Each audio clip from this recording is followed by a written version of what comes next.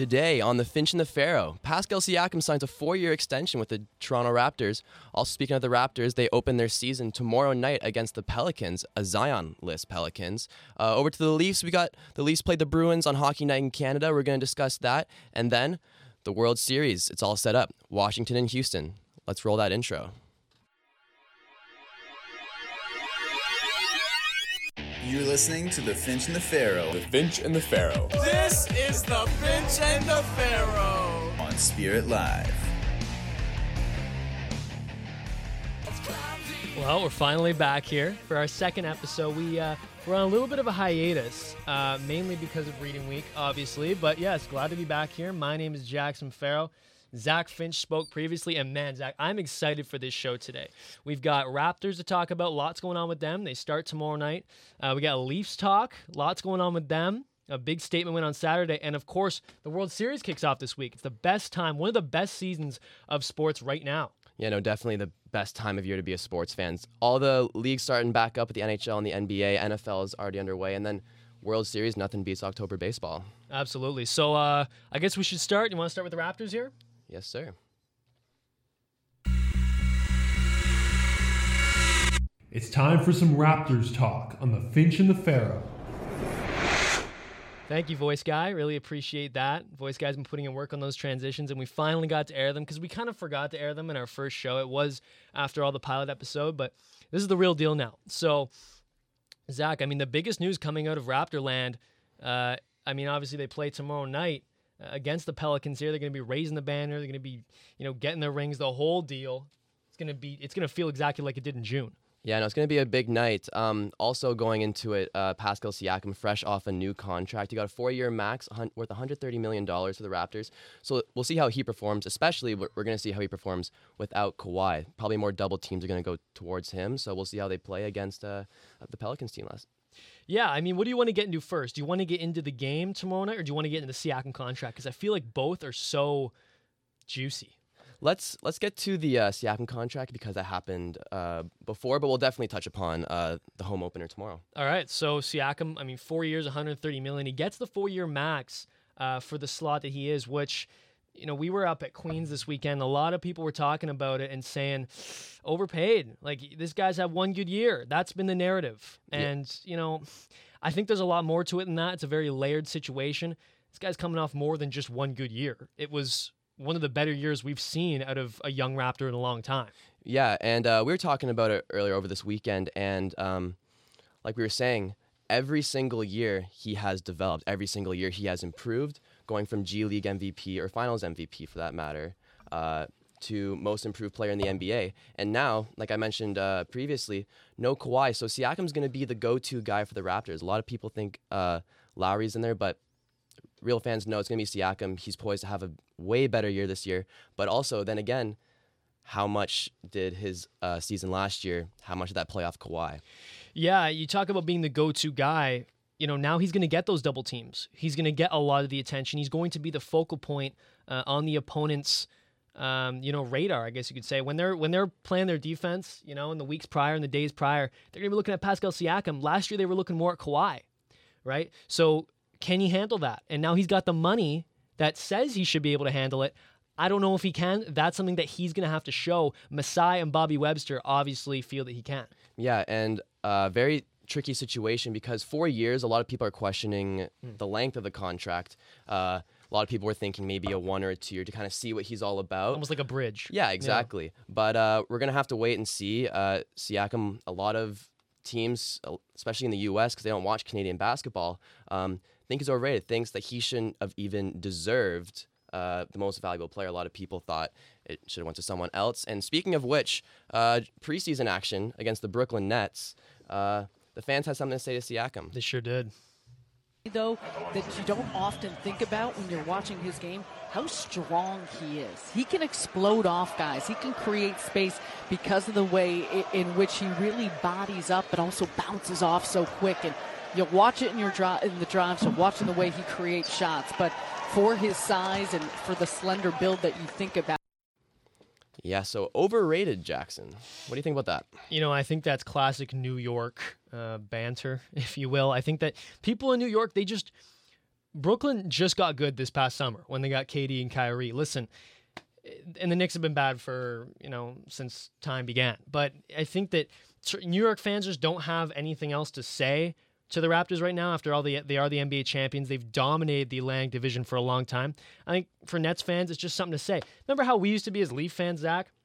When if you're a Leafs fan, you would go, and if the Habs were good, you'd go and you would, maybe not you because you like the Habs, but if you're a Leafs fan, you would go and you'd chirp the Habs no matter what, right? No matter how bad the Leafs are and no matter how good the Habs are, you always chirp them no matter what. And I think the same thing is happening there in Brooklyn. Yeah, and it's not just Brooklyn, I feel like. It's always been Canada versus all in terms of the NBA. That's a lot of this debate. It's not even like they don't even think he's overrated. They just don't like Canada. They just don't like the Raptors, and they don't like that Siakam won Most Improved Player. And they don't like the fact that we won the championship and the fact that they're all looking at Kawhi. They're saying Kawhi won this, not Toronto. And I think if that were the case, Kawhi should be dropping over 100 points per game. But he didn't. So therefore, I say the Raptors won. And yeah, Siakam, the stats speak for themselves. He shot over 50% the entire year. If that's overrated, I don't know what is at this point. Yeah, and I think one thing, too, is you have to remember, Siakam started playing basketball 9 years ago, right? That's and now huge. He's gone from, coming over from, I think it was Cameroon, going to New Mexico State, becoming pretty much an afterthought over there. Ended up being a first-round pick, 27th overall. Nobody agreed with the pick. There's that one Forbes rating that basically rips Masai for picking him and saying, he's got no potential. Deontay Davis was still on the board. And yet, now you're looking at a Most Improved Player, an NBA champion, and $130 million in the bank over the next 4 years. But he has improved substantially year to year. Yeah, right? and you mentioned how he's only been playing basketball for 9 years. That's insane. Usually these pros are playing since they can walk. Yeah. So the fact this guy's only been playing for 9 years and he's been able to grow so efficiently and is able to take on multiple roles within a team. Again, all going back to the contract, it's the length, and this is going to be his year to prove himself. And he's really got to take charge of this Raptors team. And if you start playing basketball when you're 16, your body hasn't gone through the same rigor as someone who started when they were 3 or 4 or 5, right? You look at a guy like LeBron James, his body has a lot of mileage on it because he started playing basketball like from when he was very young. Right? He might have been a little bit older, not sure. Maybe a bad example there. A guy like Russell Westbrook, right? Someone who's a basketball, historian, like enthusiast. And Siakam isn't in the same boat. Siakam just kind of picked it up at 16, so his body is still relatively fresh compared to the rest of the NBA, which is why maybe that's one of the reasons that Masai decided, I feel comfortable with a 4-year, upwards of $30 million commitment to this guy. Yeah, and you bring up a really good point about not having as much mileage on his body, and who does have a lot of mileage on his body is Zion Williamson, as him and the New Orleans Pelicans are coming to Toronto tomorrow for the season opener. A lot of the hype around this game wasn't even regarding the Raptors, the banner raising, none of that. It was regarding Zion Williamson, who's not even going to play anymore. Isn't that right, Jackson? Yeah, and I think it's a bit of a shame, too, that, Zion is, like, kind of taking over the narrative, despite the Raptors literally being champions. But, yeah, he's out 6 to 8 weeks now. With that just announced today. Yeah, just now with that what was it, a knee injury or a leg injury? Yeah, right knee. Yeah. So, I mean, I think meniscus that's bad, and he's already had the ankle injury last year with that famous shoe incident. So, and he's a guy, you saw clips of him in high school dunking on people and running up and down the court, and he's big, he plays heavy. He's 6'7" and like 285, so his body isn't meant to support that much weight going up and down the floor. I don't know, Zach. Like, I really don't know about Zion, and I love the talent, and I see the potential, and I see the stardom there, very marketable, but the longevity? Yeah, no, for sure. And isn't he the second heaviest player in the NBA, or the heaviest, something around those lines? His height to weight ratio is a huge anomaly in the NBA. By the way, I guess we should maybe mention who that person was that just talked. That's our graphic designer, Josiah Bosch. Yes. He is in Toronto today, and he decided to stop by to provide his own insight. He's a huge basketball fan, and I mean, I try to be. You follow the Pelicans pretty closely, don't you? I do. I have family who live in New Orleans, so I went to it was a Pelicans Trailblazers game a couple years ago. Great to see Anthony Davis, Drew Holiday. Yeah. It was a really good game. Pelicans won, but I think since they moved there, I'm a big Saints fan too. So, yeah, New Orleans I love the Pelicans, Saints. So what do you think of Zion then? Honestly, injury prone is the first thing that came to my mind as soon as he kind of got drafted. And even before he got drafted, I was like, this is just an injury waiting to happen. Obviously, now he's out for 6 to 8 weeks. He's been, touted as maybe the biggest prospect since LeBron.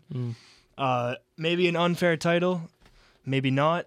I guess we'd have to wait and see. But now that he's going to be out for a month and a half, we're going to have to wait until December to see him actually play. Exactly. And the team also was saying that it's not a serious injury, and for something not serious, 6 to 8 weeks. I don't know about you guys. That reminds me of the Warriors and Kevin Durant. The Warriors and Kevin Durant. Yeah, for sure. exactly. It says it's a minor sprain, and then he goes out there, and now he's out for a whole year, maybe even a year and a half, depending on his recovery. Hope for a speedy recovery for Kevin Durant. But yeah, well, Kevin Durant's another one, right? Same kind of thing as Zion, where he had a lot of mileage on that body, and he's been able to, play through that. And he's had a remarkable career, one of the all-time greats as far as I'm concerned. He's getting there now, at least. But same kind of thing, big guy. But the thing with KD even is that he's not 285. No, right? No, he's got a lot of lank on him. Yeah, Zion's like thick. Yeah, and this guy, if he's gonna want to survive 7+ years in the NBA, but he's got to shave at least 30 pounds, least 30 pounds, because we were talking about how explosive, how fast this guy is. For someone of that stature, someone of that weight, it's not sustainable. As you guys the NBA is a before. whole different ballgame. Exactly. I mean, you can dunk on everyone in high school, stuff like that. When everyone's smaller than you, or in university, still there's kids that were not nearly in his level. You go to the NBA, suddenly you got centers that are taller than you, bigger than you, heavier than you, more experienced, and you're gonna get pushed around. They're all stars. They're Hall of Fame potential players. No way are you gonna be able to just walk in and dunk on them like you did at Duke, who was injured there as well. Yeah, a lot of injuries there. He was also on a really good team there too, which RJ Barrett, Cam Reddish. Yeah, so I think that that may have even elevated him a little bit more. Although he has looked really good in preseason, I'll give him that. But like we mentioned, Zach, I mean, the atmosphere at tomorrow's game should still be really good. But I think that with Zion out, the Pelicans they're not the same. They won't draw the same ratings as a Zion with the Pelicans would. Yeah, and that game was supposed to be a primetime game. Supposed to be it's tipping off the NBA season. It's opening night. Yeah, it's opening night, the first game to be played, followed by the Clippers and Lakers. But the whole point was the defending NBA champions versus Zion Williamson and the Pelicans, and the whole Zion aspect isn't even there. So no one's going to watch that game. If anything, they're going to watch just because they're fiending basketball. And honestly, they're probably going to want to watch the Clippers-Lakers later anyway, right? Everyone's going to want to watch the Clippers-Lakers. Yeah, I'm watching the Clippers-Lakers. To be honest, I'll probably watch it too. It's going to be an awesome game. That one's exciting.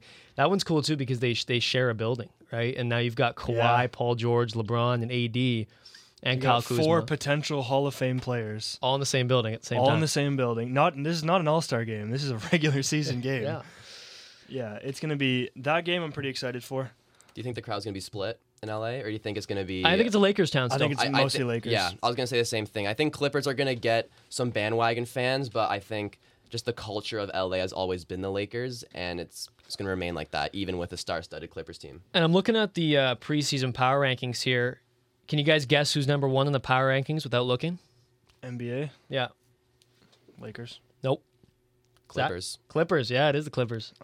Lakers are 4th. They have them below Philly and I'm Milwaukee. going to guess, Philly and Milwaukee. That's what I was going to say. Yeah. Milwaukee and Philly's been predicted to win the East. Yeah. Which I can't say. I mean, they added Al Horford? Yeah, Al Horford, yeah. That was their big offseason, besides Jimmy Butler.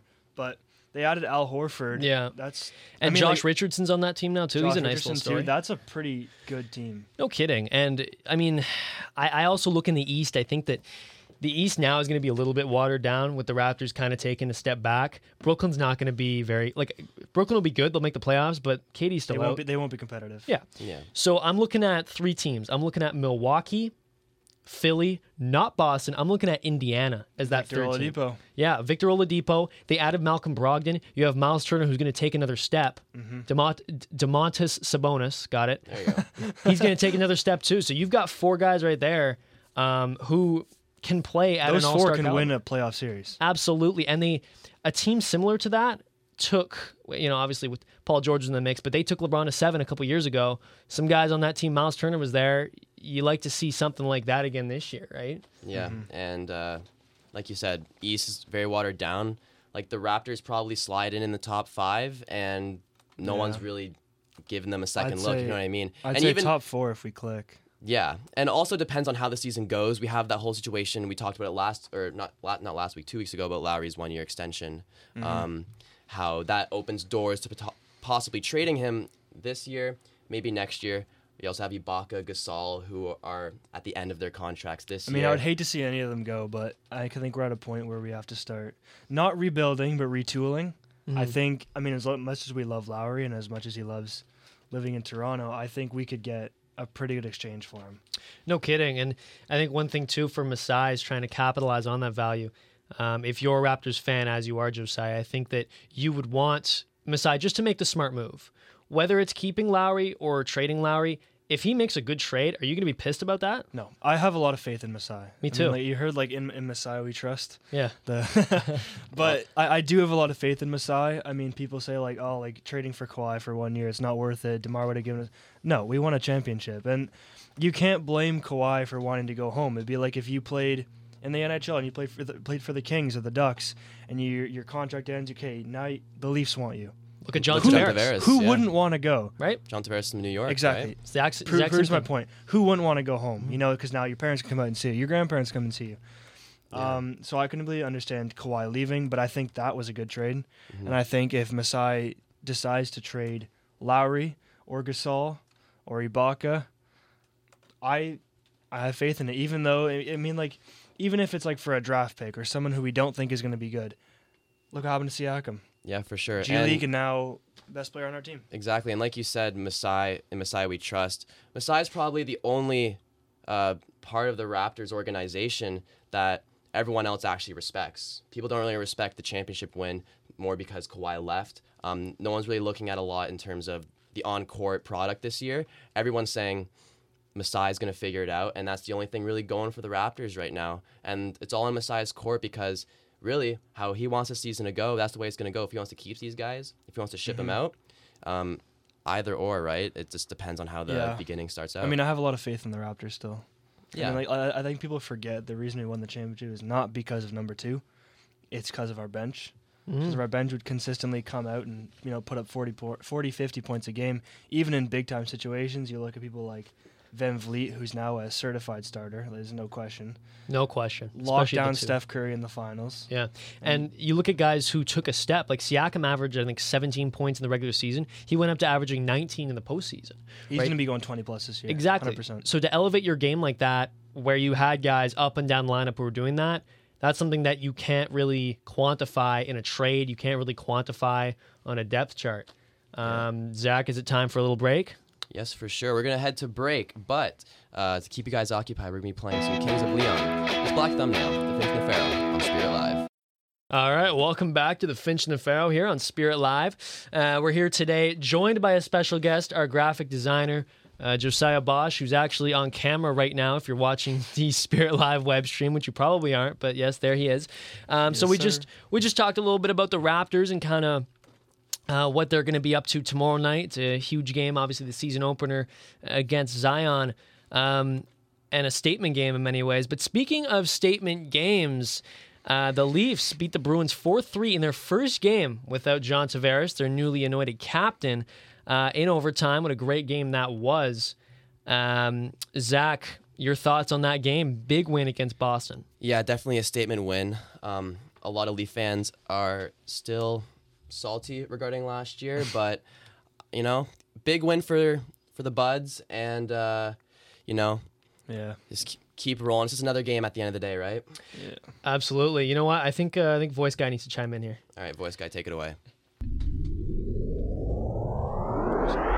Now it's time for the Finch and the Pharaoh's take on the Toronto Maple Leafs.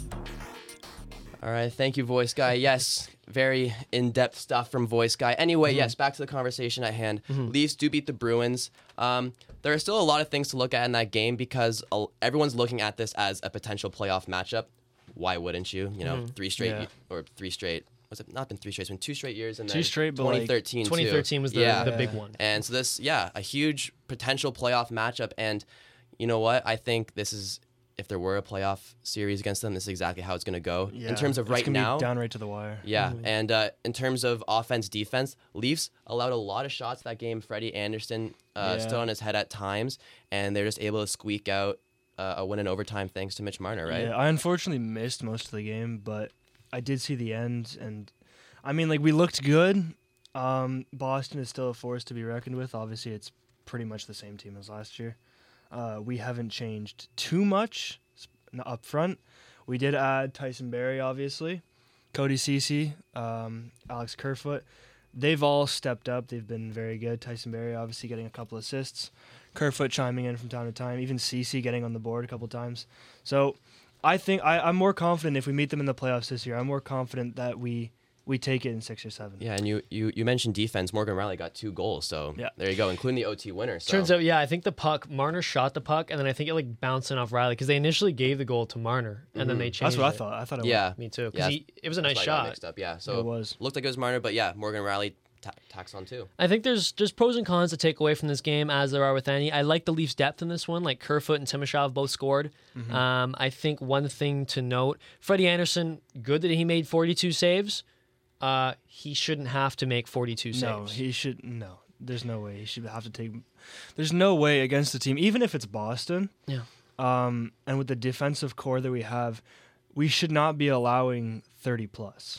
No, and if you're a Leafs fan, you're not even that happy with the fact that they only got. I mean, Halak only had 25 saves, which means that the Leafs only got 29 shots. So they got outshot us by almost double the amount. Yeah. Which, if we're playing a playoff series, like it's not gonna last. That's not gonna hack it. Like, we have to put up at least 30 plus. And I think Babcock, it's interesting to see what he'll do now in Tavares' absence, because Tavares really is just a force to be reckoned with on both ends of the ice. He can do a bit of everything. And with him out for 2 weeks, I liked Kerfoot on the second line, but I wouldn't mind seeing Nylander slide over to the center on the second line. I wouldn't mind it. What do you guys think? That's a good thing about the Leafs is you mentioned their depth. They have a lot of potential line combinations. They've already been fiddling with the bottom 6 a lot this year, and there's still so much more they can do with it. You have a guy like Spezza who's just being a healthy scratch half the time. He can always slot in somewhere. I mean, it's never a bad thing to have a veteran presence, right? No, especially not if it's Spezza. Like, he's definitely got. I mean, he's not the same player he once was. Obviously, that's not why we brought him in. We're not bringing him in to put up 30 goals a year. No, but that's I old think news. If necessary, he's a very good veteran to have on the ice. You know, like I said before, even if he's not going to be scoring all the goals, having him out there, especially in big time situations where he's been in those big time situations, he's definitely a good, especially for a bunch of young guys like Mikheyev, Nylander. The list can go on and on. Yeah, I wonder too about that with Mikheyev. He's a good point. Do you try to slide him up the lineup maybe, or do you? I think he's got a lot of potential. Yeah, me too. He's looked wonderful, and he could definitely keep up because he's got the speed. He is definitely one of the faster players. And in he's the Leafs. big. Yeah, he's got size and body. Speed. I think he's. I mean, like, he's going nowhere but up. He's going to definitely improve. I'm excited to see where he's going to go. Not expecting like an 80-point season, but I think maybe one day in a couple of years, like that's where he's headed. Yeah, and with that Tavares absence, guys like Mikheyev, Nylander, and Kerfoot need to step up. And Kerfoot's been doing that. I've liked Kerfoot's game on the third line. And then moving him up to the second line, not a bad idea. But still, same problems arise with Tavares in or out of the lineup, with Kerfoot up or down the lineup. They're getting outshot. They've been getting outshot a lot. Like, they haven't looked... There's been flashes, and I've seen the potential there with this team, and I've seen where it can look really, really good. But, man, they've had some stinkers as well. And a perfect game to touch on that would be the rivalry, like the Habs-Leafs games, where the Leafs were up by 3 in the third period. Looked like the Leafs team everyone thought they were going to become this year or continue to be this year, and just collapsed on themselves. And then they looked like the team that everyone always expects them to be. In the back of their heads, which is the collapse. Yeah. No one says it, even Leaf fans like us. Like, it's, I mean, like, a Leafs collapse, well, we don't want it to happen. It's always kind of like an expectation, which I hate saying that, but... Yeah, not expected, but not surprised. Yeah, like, I mean, the same thing happened, what was it? Well, in 2013. They collapsed Game 7. A game last week. Yeah, I can't remember who was it was against. Washington, wasn't it? No, Washington is actually the game that Tavares got injured, and he actually scored. Right, he scored after he got his broken finger to bring within one. It just wasn't enough, and that right there, I think that's why he's their captain. That's why he's their captain. I think it was the Blues they might have collapsed against. No, I think. It was the Blues actually. Yeah, but it wasn't my games mixed up. It wasn't a collapse, but yeah. Either way, not the first time that we've had a lead. Mm-hmm. Could have had the game, and then. We almost lost to Ottawa. Ottawa beat Tampa, but do you guys think it's even more important for Toronto to beat Boston on Hockey Night in Canada, Saturday night in Toronto? Like, do you think that plays even more of a factor into the mental side of things? Yes. I personally don't think Hockey Night in Canada has a big thing to do with it because I feel like as a player, you're just going in there focusing on winning the game. Yeah, I hear Obviously, the Leafs had in the back of their heads, this is Boston. We need a statement win, but not a statement win because it's Hockey Night in Canada. I don't think players are playing at 90% and they all of a sudden give it 110 because it's Saturday night. I don't think that's the case. But hey, more eyes are watching on Saturday night, and so more people are hearing about this win, and a lot more people. You know what Leafs Nation's like. They always freak out, so they're like, "Oh yeah, we got this series locked up," but hasn't. Only a couple games in, fellas. Honestly, I think the boys stepped it up because of Boston. Hockey Night in Canada, obviously I said yeah when you asked the question. I think they stepped it up because of the team they were playing against. Hockey Night in Canada is a brand gimmick. It's not, it's not like they get paid more for playing on Hockey Night in Canada. They stepped it up because it was, black and gold. It's Boston. It's a team that we lost to last year. A lot of the guys on the team we have right now, I'd say 90% of the roster felt that loss. They still feel it. Yeah. They still get reminded of it. And even the guys who don't feel that loss still get asked about it in the media scrums. They still hear 100%, about it. Right? Yeah. And they still hear about it on the streets. And they still hear about it when we end up watching TV at home. Yeah. So it affects every single one of them. And I think the atmosphere, just when Boston's in town, anytime Boston's in town, that game is so meaningful now with this playoff rivalry. But is it even a rivalry if the Leafs haven't beat them? Isn't it for a rivalry? Don't you need both teams to have had moments where they've actually beaten the other team? You could argue it's a rivalry because all three have gone to a Game 7. I guess. There's the longevity. There's the tension there. Yeah, but you're all right. But also just the hatred between the two teams now. I feel like you see it every time they play each other. It's much more physical. Both teams are out there throwing the body around. And I think a lot of that comes from the Leafs side, just being always down and out at the end of the day when it comes to Game 7. And Boston's just a naturally bigger and naturally tougher team. So I feel like those two aspects just clash perfectly, and it creates a rivalry. I do see what you're saying in terms of Leafs haven't had the upside to that rivalry yet. But, hey... hopefully it'll happen soon. Hopefully it happens soon. And, again, early in the season, they just beat them. The rivalry continues. And they look to face Columbus in their next game. Yeah, and you mentioned the physicality. They have guys like DeBrusk, McAvoy, Marchand, Chara, all guys that like to throw the body around. And Bergeron even can chime in once in a while when he wants to. Right? Bergeron's one of the Bruins that I don't mind. I'm not gonna lie. So speaking of that Columbus game tonight, obviously kind of a quick turnaround for the Leafs, even though it is a home game, from Saturday to Monday. Got to get right back into it. Nice win. Okay, let's see it again against Columbus tonight. A team who's, only has 8 points. They're 3-3-2. They're 5th in the Metro. Dubois is leading them. He's got 3 goals. But nothing really to freak out about. This isn't a Boston coming into town. This isn't a Tampa. This isn't a Washington, not a Pittsburgh. These aren't teams who, not really marquee matchups, not really scary matchups. But I think with these kind of teams, they're the ones that'll get you. And I think Columbus is definitely feeling last year's free agency. They had a bunch of guys. You've got Panarin, Duchesne, Bobrovsky. And although Bobrovsky's had his struggles in Florida, I feel like they're still missing him in Columbus. He's still Bobrovsky at the end of the day, and they're not the same team. So, as you mentioned, kind of a different game plan for the Leafs. Got a bit of a, I don't want to say overrated team. Maybe they are just because of last year's image of them, but they're not the same team they were. And if you're a Leafs fan, you want them to come in there and blow them out of the water, but at the same time, I don't think they will. We mentioned... this is a trap game tonight, I think. Yeah. Well, these are the games that they have to win. Yeah. Obviously, the marquee matchups, can win some, lose some. It's not going to kill you too much as long as you put up a fight. But these are the games that, in order to rack up the wins and put yourself into a playoff position, you have to beat teams like Columbus. Yeah, and you have to beat Detroit. These are the games that you look at the end of the season where a team finishes 1 point ahead of you, and you're like, oh, we need to win one more game. This is one of those games. Yeah. And obviously, there's a lot of those games you said for literally every single game. But with everything we just mentioned about the Columbus Blue Jackets, this is one that if you're a Leaf fan, you'd look back on. And elite teams win games like this, right? Elite teams don't take these nights off. They'll beat they'll win the big game on Saturday night, but they'll come back on the Monday and win that game too, or at least put up a fight. Yeah, and I think we 100% still have that team, even with Tavares out. Like, if you look at the talent we have with Matthews, Marner, Riley, Tyson Barrie, the depth of the Leafs goes so far. Logically, on paper, there's no way we should lose this game. Unfortunately, it is the Leafs, and while I'm very confident that we will win tonight, I'm a big Leafs fan. I have been since I was born. I'm still worried. I'm still worried about games like this. I mean, obviously, like when we play teams like the Blue Jackets, the Panthers, like these are not elite teams, but we have to beat them. Yeah, like puck's the same size, still the same amount of points you can get from the game. Exactly, and wins don't hurt. No, never do.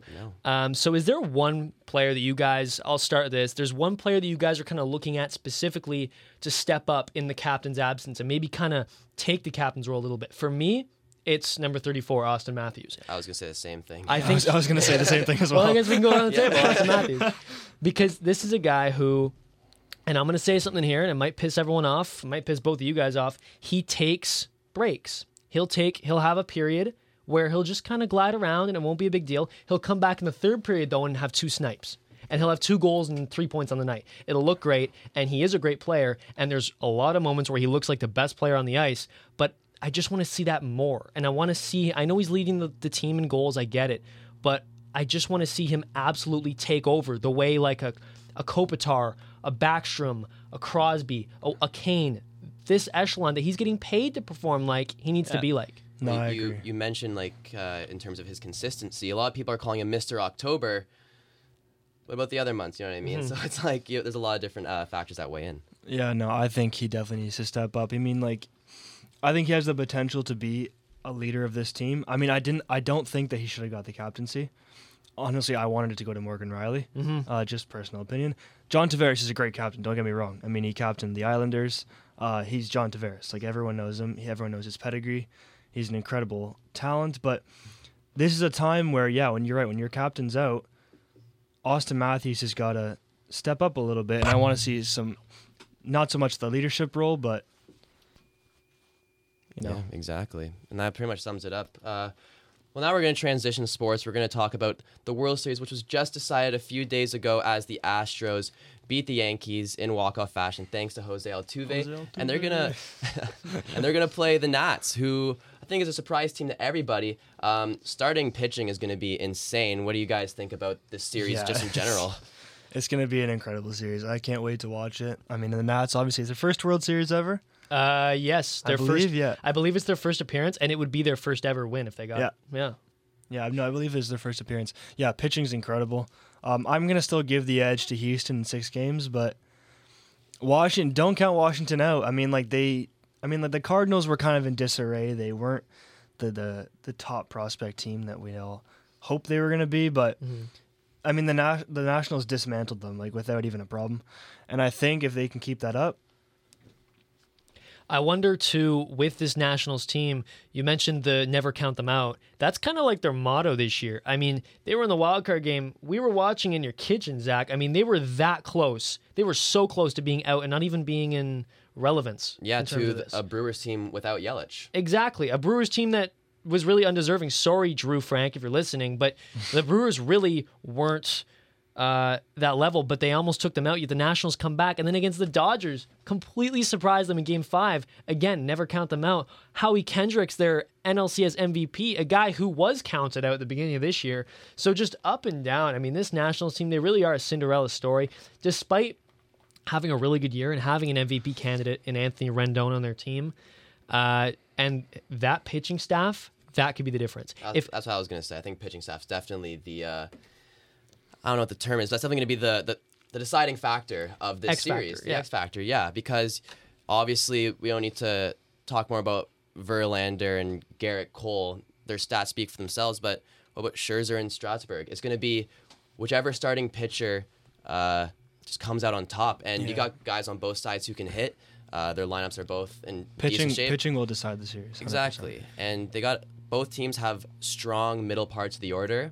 So it's I think it is the pitching versus the middle part of the order, just that battle. That's going to be probably the most interesting factor for me in this World Series. And if Washington's bullpen can keep up with Houston's bullpen, because Houston's bullpen is unreal, from Presley all the way to Smith, all the way to Osuna closing it out, former Jay. I think that if the Washington wants to hold up here, they've got to keep pace with that bullpen and be able to tackle that bullpen, right? You need guys like Anthony Rendon to get some clutch hits, especially late in the game, like they've done all season. That's why they're here. So if they're not hitting against the bullpen, I don't even think this will be a contest, to be honest with you. Yeah, but you also have to take in that the Nats were in the bottom 5 of the league, like nearing the middle of the season, or like a third way through the season, and all of a sudden they put up an insane record ever since then. So you look at their overall record and you look at their overall teams and be like, you know what, what's this national team's all about? But take in the battle they had to go through just to even get to where they are. So this national team, if you look at them from their second half of the season, very good team, probably one of the top in the league. So I think it's the 2 best teams going at it in the World Series, as it should be. Well, I just found the stat here, courtesy of ESPN. For the first time in World Series history, 5 of the top 10 pitchers and strikeouts in the regular season are in the World Series. Cole, Verlander are number 1 and 2. And then you've got Strasburg, Scherzer, and Corbin, who are also in the top 10. So you've got 5 of the top 10 guys who throw the most strikeouts in the regular season are in the World Series.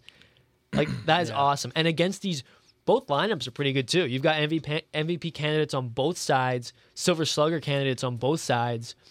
This a lot of firepower here for sure, and some good storylines too. You've got Houston, who can cement themselves as a legendary franchise, potentially on the verge of a dynasty here with a World Series win. That'd be 2 in 3 years, and 3 straight 100-win seasons. Like that's not Yankees echelon, but we're getting there. Well, and there's no sign of them stopping here either. Even if they lose to the Nationals, you can guarantee they're going to be back somewhat, hopefully, to the World Series. That's obviously what they're going to want, but either way, I can't see a season next year ending with Houston not in the top 4 teams. It also depends on, yes, I totally agree. They are going to be a top 4 team. Are they going to be a World Series favorite? I feel like a lot of that has to do with free agency. You have guys like Garrett Cole, who are on the verge of going to free agency. And with the numbers he put up, did he go, his starting line, he was undefeated in the season. Yeah, I didn't lose a single game. I don't think he did. So that's massive. That's a huge blow if they lose him. But we're not talking about that right now. We're talking about the World Series. And I mean, if they win the World Series, Cole might stay.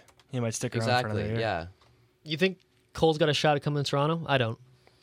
Toronto, no. I think it's such a you've kind of fantasy. been beating that drum a little bit though, Zach. I have been. It's one of those things where it's like 15-20%, but that's enough to get a Toronto enthusiast. Yeah, the Toronto hope. That's what we have here. Exactly. I mean, you have Toronto, because we never get free agents. Never. Like if you're a Toronto fan, you never you don't expect it. Especially in baseball. Yeah, you don't expect it. So if there's a 15% chance, you're hopping on it. But again, I mean, even basketball, like Kawhi coming was like the first huge free agency signing. Well, it was a trade. Sorry, it wasn't even a free. It would have been the first one if they signed him. Yeah, and it didn't even happen. I mean, I think for the Jays, the biggest fish they've got is Kendrys Morales.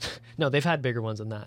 I can't even think of a guy. Morales was big, but Morales was, yeah. No, it would not be on the level of Garrett But Cole. that's also in context to losing Edwin. Yeah, that's true. So, which I think more people were pissed about. I'm trying to think of a Jay who they've signed a free agency, but I can't even think of one. So I guess there you go. Kind of proves the argument. That just kind of proves the argument. Want to talk about this a little bit. So Washington, I mean, what it would mean for them, it'd be similar to, not quite similar to the Cubs a couple years ago, but kind of on par just in terms of. Be just under that. Yeah, because they're not cursed per se, but it's just a lack of success. Exactly, and they haven't won the World Series before. It'd be big for even Expos fans. Technically, it's the same franchise. And ever since the Expos moved to Washington, in that kind of era, around like 2004, 2005, they were always on the verge of being a good team, but they never quite got there, had a bit of a recession. Now they're back, and yeah, I think Expos fans, Montreal fans are going to be cheering for the Nationals because it's kind of like their baby, you know? And they've had so much talent on that team. And I wonder how Bryce Harper feels today. Leaving to go to Philly, the rival. Now he's got 330 in the bank. He got asked about it, and he was like, "No, I'm more than happy for them." Stuff like that. Yeah. Is he actually happy? We don't know. We can't read his mind, but yeah. But also you have to look at it like if Bryce Harper is on the team, that changes the dynamic of certain games, different outcomes, standings. No, I feel like they wouldn't make the World Series. Yeah, if they it's a different Harper. team without him, right? Because who knows, maybe like Anthony Rendon had a huge step up this year. He was always one of their better players, but now he has emerged, and now, like you said earlier, Jackson, he's a MVP candidate for the National League. Same thing with Kawhi and the Raptors. Yeah. Kawhi leaving doesn't eliminate the Raptors. We still have a ton of talent. Same thing with the Nationals and Bryce Harper. Okay, they lost Harper. It's still the Washington Nationals. And like baseball is way more of a team game than basketball. Everyone needs to perform to do well. So if you're good from top to bottom, you're in a lot better shape. And right now it seems that the Nats have just a well-rounded team. And the theme of today's show has been, sorry to cut you off there, Josiah, no, all right. stepping up, right? Stepping up to fill that void. And the Nationals have done an incredible job in filling Bryce Harper's void. And you hear things like, well, Harper's not the greatest in the room. We've seen him fight with people in the dugout. He had that big fight with Papelbon a couple of years ago. That was crazy. So I think that with Harper leaving, it changes the dynamic, but I don't think he feels that bad because he's got $330 million in the bank. He's got another 12 years on his contract. He lives in Vegas. He's married now. Like I don't think baseball is everything to him. I really don't. No, and especially not at this point. No. Yeah. He's already proved he's an elite player. He's already got an MVP. I think he's also proved that he's like one of the more arrogant players in the league. So almost of all time. Yeah. One of the biggest characters for sure, definitely is 100%. A hothead, and I just think he cares about himself. He might be happy for the team, sure, but I don't think he's kicking himself too much for not being there. And the best part about this World Series is, of course, that the Yankees aren't in it. The Able Empire is out, and the Yankees are not part of it once again. They haven't won a World Series since 2009. Yeah, if you didn't know, this is the first time the Yankees have not made a World Series in a decade. That's cool. That's crazy, though. From 2010 to 2019, this is the first time the Yankees have not appeared in a World Series. Wow. I feel like that is more of a positive stat than it is a negative one when you look at the Yankees franchise. Well, what it shows is that there's massive disappointment this decade. Yeah. And it means that they've obviously done something wrong this decade. I mean, however, you have to look. Next year, I expect them to be in the top 4 as well. Yeah. I mean, like they are an incredibly good team. Houston did overpower them. I don't think the Yankees really ever had a chance in that series. Sorry, Yankees fans, but Houston was the favorite and Houston was the better team. And what if they add what if the Yankees add Garrett Cole? We know they were willing to spend money, and after this year, they're probably going to be willing to spend even more money. What if they decide to steal Garrett Cole? I mean, if they came this close this year, why not? Right? And so that was their issue, was starting pitching. So I believe a lot of it is shoulda, woulda, couldas. There's a lot of factors at play. And again, we're not going to know until we see it, but just quickly, your guys' prediction. I have Astros in 6. Houston in 6. I got Nats in 7. Whoa. So there we go. That's the baseball. And we're actually going to transition over to the Ryerson Rams recap. Jackson, take it away. So, men's hockey, all right. Toronto team, Toronto rivalries over the weekend. On Friday, they beat York 2-1. And then on Saturday, they lost to UFT 6-5 in OT. And they're going to head on the road. They're going to go out to London and play Western on Friday. Yes, the women's hockey team also kicking around. They beat Ontario Tech 4-2 on Friday. And then the next day, lost 2-1 against Queens on the Saturday. And they're going to play UFT at home at the Miami Athletic Center on this Wednesday. Speaking of home cooking, the men's basketball team kicks off their regular season play this Thursday at home versus York. And it's their first game under Borko Popic, the brand new head coach, in the wake of Roy Rana leaving to go to the NBA. And yes, speaking of getting underway, women's basketball also kicks off this week against York at the Miami Athletic Center. Lots of homecoming games. Yeah, and then men's soccer has actually wrapped up this year. They finished 10-2-2, and they'll play Saturday against a to-be-determined opponent coming into playoff play. Yeah, and the women's soccer also wrapping up the end of their season. They'll play Nipissing this Wednesday in North Bay, and they are currently 5-6-3 on the season. And of course, we can't forget men's baseball. We covered it all year, or helped try to cover it all year. They finished their season this past week. They went 2-1 in the group stage in the playoffs and the OUA championships to win their pool. And they had actually advanced to the wildcard match, but they lost to MAC in a score, get this, 23-13, resulting in their elimination. It's a baseball game? Yeah, that was a baseball. That is a university baseball game. Sounds like football, right? But yeah. It's more than the San Francisco, was it San Francisco? Who they beat 9-0? Was it? I forget who it was. But yeah, I saw they won 9-0. Yeah, that's more of a only 3 field goals. Yeah, what a boring game. Talk about a boring game. Well, the MAC game obviously wasn't a very boring game. Let's hope some World Series games can maybe get that crazy, although they'd be about 6 hours long if that were the case. Yeah. I'd be okay with that. And, Ryerson Rams baseball had a beat run. Best season ever. Best season ever for the Ryerson Rams. Hey, you cannot knock that at all. And winning their pool, huge statement. Beat Guelph in the round robin stages. So Guelph is a top tier team. They actually won it, I believe. So yeah, and you wonder if that can. Oh yeah, Guelph. I mean, it's funny. Ryerson actually beat Guelph in the group stage. Yeah, I was gonna say, yeah. But Braden Walsh, young guy, he wins a championship in his very first year with Guelph. Be interesting to see what he'll do in the next 3 years or so. But I think this could actually help Ryerson's recruiting. I mean, now with their baseball team losing a lot of veterans, they're going to have some space. So I wonder maybe if they can go out and get some of these top caliber guys, because why not? Why not, get a free ride to university, live in the best city in Canada, and just play baseball? Yeah, exactly. Right? It's a good sales pitch. Yeah, we're nearing the end of our show. We would like to thank Mr. Josiah Bosch for coming in. Thank you. Thank you for having me. Being the third analyst on the crew. Jackson, any closing words? Yeah, excited for the Leafs game tonight. Should be exciting. Again, we were talking about earlier today. Interesting to see what they can do. Not a must-win, but you'd like to see it. If you're a good team, you get this win tonight. Obviously, Raps tomorrow. No Zion, which kind of sucks, but you'll take what you can get. Yeah, it's been a good show. Yeah, no, it's definitely going to be interesting. You've been listening to the Finch and the Farough on Spirit Live.